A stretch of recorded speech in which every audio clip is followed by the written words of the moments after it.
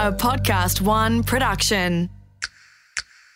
We've always known that when people come up with their own solutions, that they're more committed to delivering on those solutions. We know that when they can generate their own solutions to problems, they're more likely to solve those problems. Basically, if we can support people to find their own way, they're probably going to be better off than if they're told to do something. I'm Margie Hartley, Executive Coach to senior leaders around the globe, as well as 11 of the top ASX-listed companies. And this is Fast Track.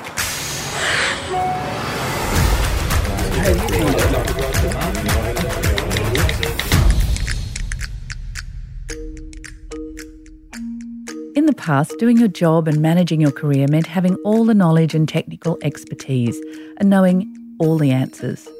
Coming from a place of knowing, being the best at what you do, that's the way we progressed. Knowing and getting our team to do, and it was referred in some ways to command and control, very hierarchical leadership. It is impossible in 2020 to know all the answers. Impossible. The 21st century leader simply then has to find a different way of leading with and through multiple disciplines, not just one style and one skill. Being the coaching leader has become recognised as a critical component and capability of the effective leader, a way to enable and empower direct reports, peers and colleagues. But what is being a coaching leader really? To be frank, there is so much unqualified opinion on the topic and so many versions of the theme, it's easy to be confused. So I have invited the very best person I know over 2 podcasts to set us straight and to help us understand the many aspects of being the coaching leader. Dr. Travis Kemp is recognised by both industry and professional peers internationally as being amongst Australia's leading practitioners and thought leaders in the fields of executive coaching, leadership, peak performance and organisational psychology. Travis, your career spans 30 years of working in organisations as an organisational psychologist. Now you're working with ASX-listed companies, private companies in leadership performance and development. When did you first come across this coaching psychology and leadership style? Well, firstly, I feel very old when you point that out. 30 years is a long time. And when I think back, I think when I first started doing what I do now, coaching psychology didn't really exist. And the whole notion of coaching was reserved for the sporting field. And I think, back in the late 80s, probably, early 90s, we started to discover that there was a different way of leading, potentially, and that some of the things that we learned about sporting teams we could transfer into business and start to do that more purposefully in a more directed way. So I think that's where it started. And what was your experience? When did you first sort of realise that this actually might have some application as an organisational psychologist and rather than just being on the sports field? Well, it's interesting because we've in the psychology profession have known a lot about how humans sort of think, learn, grow and develop for a long period of time. And it's sometimes been difficult to apply that and have people embrace that. And so coaching psychology really just taps into what we already know about how humans behave and what motivates them and does it in a more specific and structured way, I guess. So how does that apply to leadership? So I might go and see an executive coach, but how can a leader actually plug into the coaching psychology piece? What would that actually look like? Yeah, so we've always known that when people come up with their own solutions, that they're more committed to delivering on those solutions. We know that when they can generate their own solutions to problems, they're more likely to solve those problems. Basically, if we can support people to find their own way in life, they're probably going to be better off than if they're told to do something. And so the application of what we know about humans in the coaching psychology space is very much about helping people and supporting people and teasing out of people their own solutions and their own motivations and commitments, and then helping them to find ways of getting to where they want to go. Look, I know in my experience as a consultant that people have accused this style of leadership as really being quite long-winded and taking a lot of time, so teasing out people's ideas and helping them think. What's your answer to the cynics who say that it's long-winded? Yeah, so I think that's a really good point because I've been hit by that 1,000 times, I think, in my career.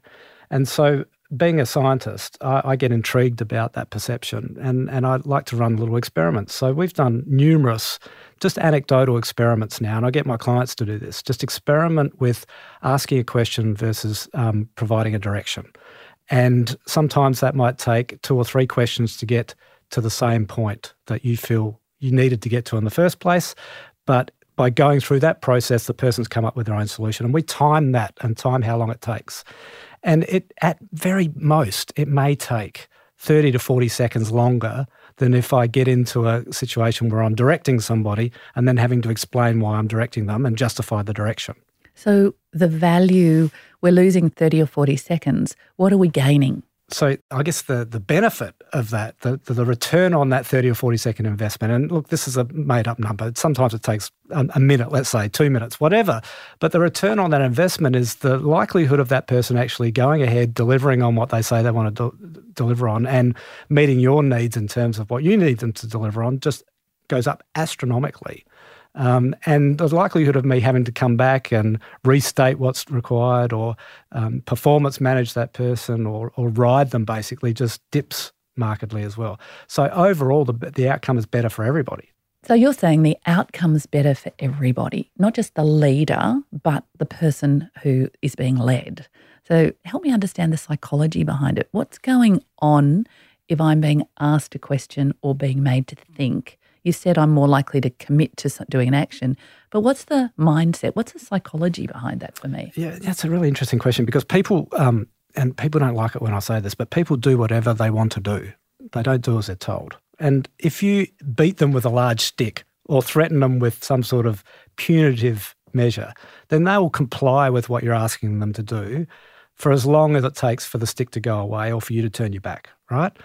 And so if I'm in a situation where I'm constantly directing somebody who doesn't really want to go along with what I'm directing them to do, doesn't really see the point, isn't buying into the whole idea, then as soon as I'm not riding them, they will do what they want to do. They'll either go slow, they'll put it on the back burner, they will let it slide, they'll transfer responsibility to somebody else, they'll deny, and basically behave badly to avoid having to deliver on it. And that's not because they're bad people. It's just because there's not a process of engaging with the activity and making it my own and understanding it because there's been no space created for that. So the real challenge is, how do I start to understand how humans work at a fundamental level, understand that they like to be self-directed, they like to be self-managing, they do like to have a sense of agency and a sense of ability to be able to influence their environment. We have technical terms for that. We call it a locus of control. Humans tend to want to have an internal locus of control, be proactive, feel like they can have an impact on the world. When I'm feeling that, I'm much more likely to engage with you, and I'm engaging with you at that level. I'm much more likely to be successful in terms of delivering on my objectives and my goals. Which all lines up to meeting the objectives and goals of the leader, we hope. Correct. So this idea of having this discretionary effort or self-directed learning, can people learn that themselves, or do they have to be led by a great leader? I'm just going off the side here. We know we're talking about leaders being coaches, but what if you have a leader who's not much of a good coach? Can you find that yourself, or is it all over Red Rover if your leader can't coach? Yeah, look, I think it's a combination. It would be nice if the world was black and white, but there's a lot of grey in it. And what I mean by that is that even from a leadership perspective, and I've been studying and researching leadership for 30 years as well, we probably know in some respects less now than what we've ever known. What do you mean? Can I just pull you up on that, Trav? I just want to stop you for a moment. We know less now than we've ever known, yet we know more about the human psyche. Yeah, so I'm being a little bit cheeky, but, we are bombarded by the latest leadership theory.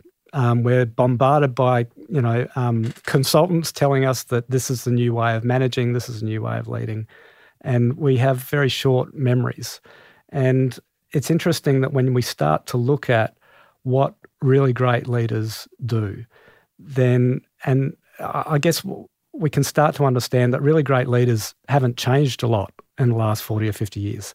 Really great leaders have consistently done the same thing.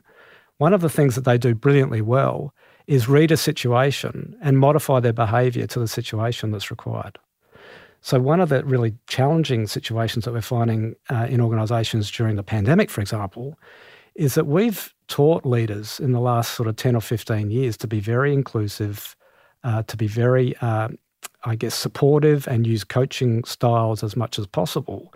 And we've forgotten that during times of crisis, leaders actually do need to be directive, and they do need to be a little bit autocratic at times, because when situations arise that are legitimately and truly life or death, there's not a lot of room and space or value in having a coaching conversation. And we know this from military leadership for a long period of time. So it's interesting that, we're starting to discover that situations warrant different styles of leadership. And whilst in the past we've relied potentially a little bit too heavily on directiveness and hierarchy and autocracy, perhaps we've now swung a little bit too far down the other end of the spectrum around the inclusive and supportive coaching style, and perhaps we might want to sort of move to the mid-ground again. So I'm keen to understand your view of what's needed in the future, as none of us have a crystal ball and can view what sort of leadership is required. I know my research at the moment is suggesting that people are looking for calm, consistency, connectedness. They're looking for great clarity, and the reputations of the leaders and the popularity of the leaders are those that are mostly in the medical field and not those with hyperbole. But equally, it's leaning towards the Jacinda Ardern supportive, clear, empathetic leadership. So this idea of coaching, where does that come into this new world? I think coaching by its essence is respectful of the individual and the individual's ability to be able to come up with their own solutions. I think it acknowledges the fact that if those solutions are self-generated, they're more likely to be successfully delivered upon. And there is a deep sense of validation and unconditional positive regard shown in a coaching leadership model.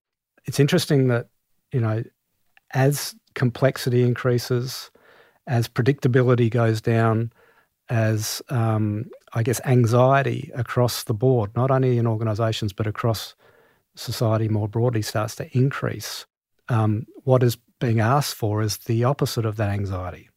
And yet what we're seeing in leadership populations more and more is that anxiety is taking over their leadership.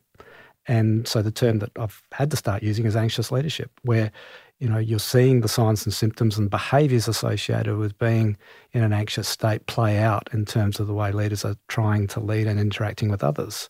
So I think we've got some big challenges ahead. I think we are looking for ways of understanding anxiety more deeply and, more importantly, finding ways to manage that. And how does coaching fit into that? Where do you think it might actually be a benefit and potentially not benefit? Yeah, I think the benefit is in supporting people to find their own solutions. And when they do that, they're in a much more, empowered place. And when I feel like I'm in control of my world and my environment, at least the way I'm impacting upon it, that tends to be positive in terms of reducing anxiety. So if I can start to create supportive environments so people can do that, then they will learn over time to manage their own anxiety around it, I think, a little bit more. So I think that's really important.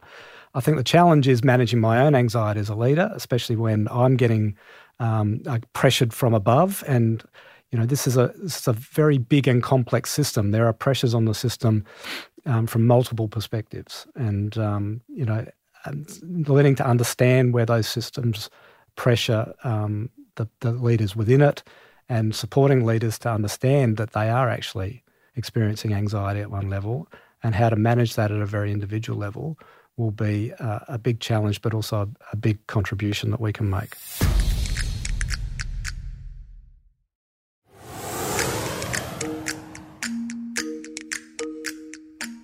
So what are some of the principles of coaching approach that we might be able to label, or give me some examples? I mean, I'm a practicing executive coach.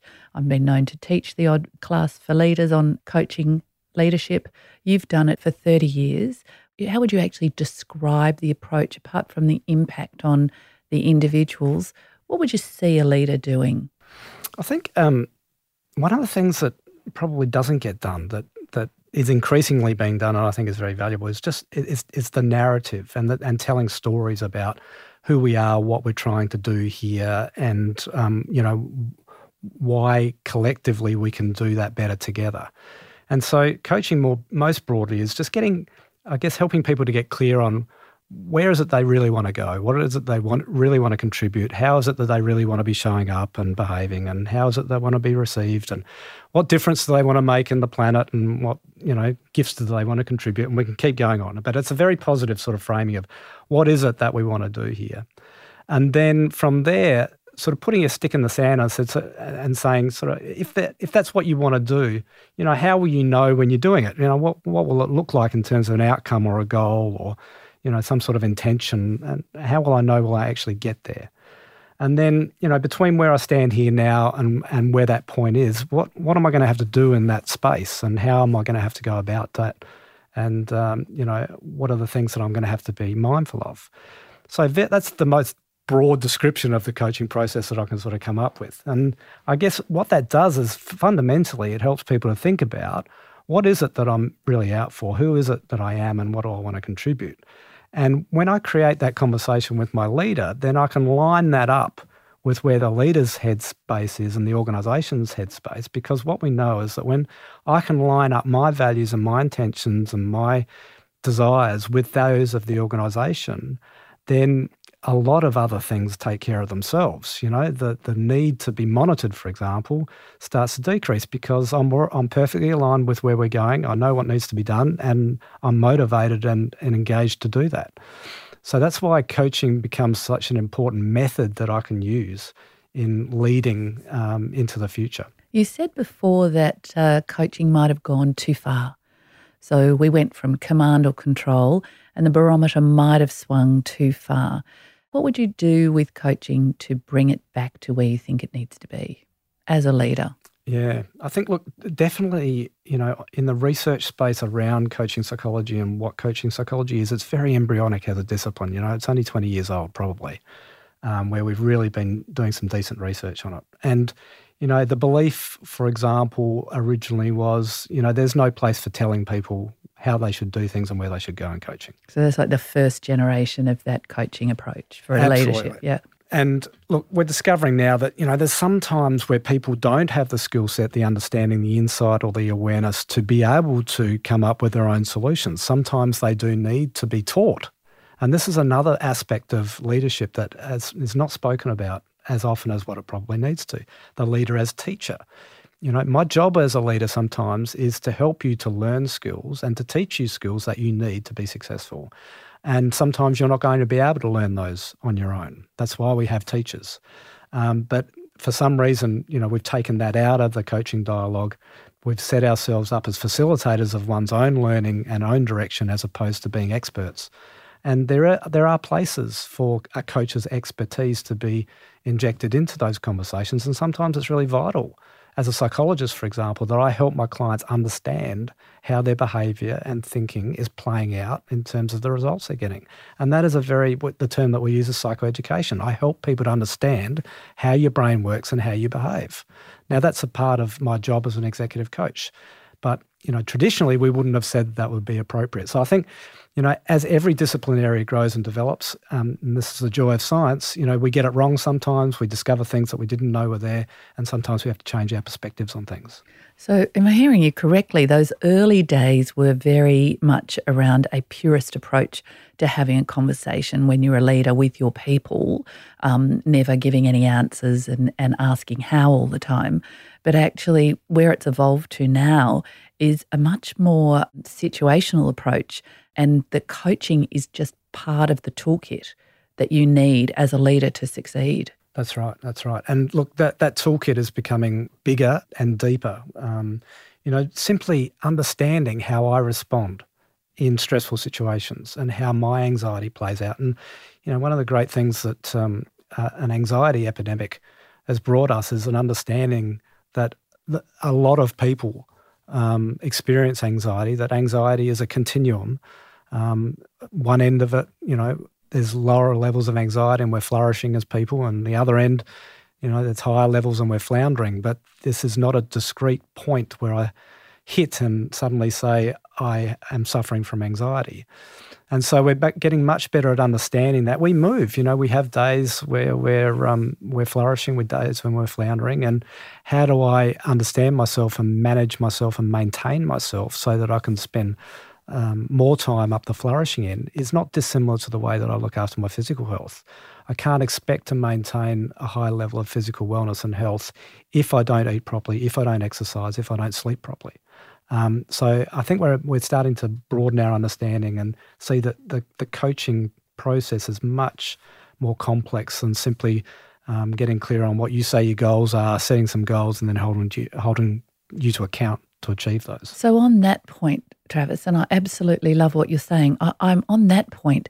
Tell me about the proliferation of providers of coaching to leaders who are just saying coaching is actually lining your people up, holding them to account, telling them to do their SMART goals, finishing what they do and moving on, cutting off the bottom 25% if they're not doing it. So there's a lot of bullshit out there. Well, yeah. Look, people like easy solutions. They like flick the switch solutions where, if I just plug and play this, my problem will go away. And that's partly the reason why we get bored and move on to our latest leadership trend, because once we plug and play that, or at least attempt to plug and play the next solution and find that it doesn't work, we get disheartened with that and go looking for another one. This is not easy stuff. Humans are not simple things. And behaviour and thinking change takes a long time. It takes a lot of commitment. It takes a lot of persistence. You don't always get it right. It's not linear.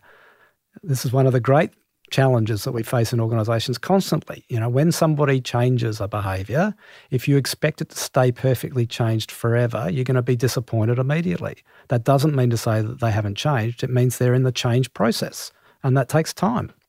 And unfortunately, if we're working in a commercial environment or an industrial environment where my performance is being managed and impacted on a quarterly basis on a revenue result, it's very difficult to be able to have the courage to sit with the anxiety of not performing in a quarter, to persist with a method that will take, a year, 2 years, 3 years to yield results. And that's our biggest challenge in a lot of respects. So long-term leadership, this view of creating a leadership toolkit for yourself, one part of which is understanding of human behaviours and one part of which is to understand the psychology through coaching of human beings that we're leading. Absolutely. And probably the most important part that doesn't get spoken about is understanding myself and working on myself. Oh, that's interesting. That sounds like something for our next podcast. And that is an even more complex task. But again, once I can start to really understand myself and manage myself, then the benefits to everybody who bumps into me just go through the roof. So Travis, one last question about the approach and the coaching approach.